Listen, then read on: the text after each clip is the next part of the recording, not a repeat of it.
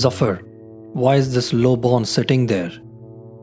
Ah, Shamshuddin, we made slight changes. The pious and talented Saifuddin Ghori has been appointed as my Prime Minister, and the royal court tradition demands that he sit on the left of my throne. Also, you will refer to me as Sultan from now on.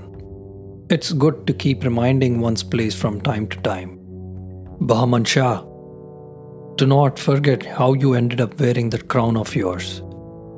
If not for my sacrifice, you would be a mere Amir still. Indeed, you speak the truth. But what is the point in crying over milk that has been spilled? Unless you plan to take it back. Guards, bring him in. What is the meaning of all of this? Your man here has spilled all the beans about your plan for a palace coup. I have in my hand the letters bearing your seal which he was carrying. That is a lie. I am innocent and I am being set up. In the name of Allah, I as Sultan promise and proclaim a full pardon to any noble who has received a letter from this snake here, asking you to take part in this treason. Raise your hand if you did.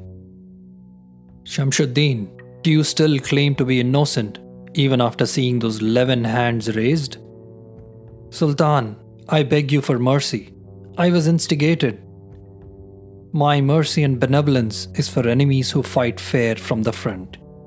To backstabbers like you, it's the wrath of my sword that is reserved.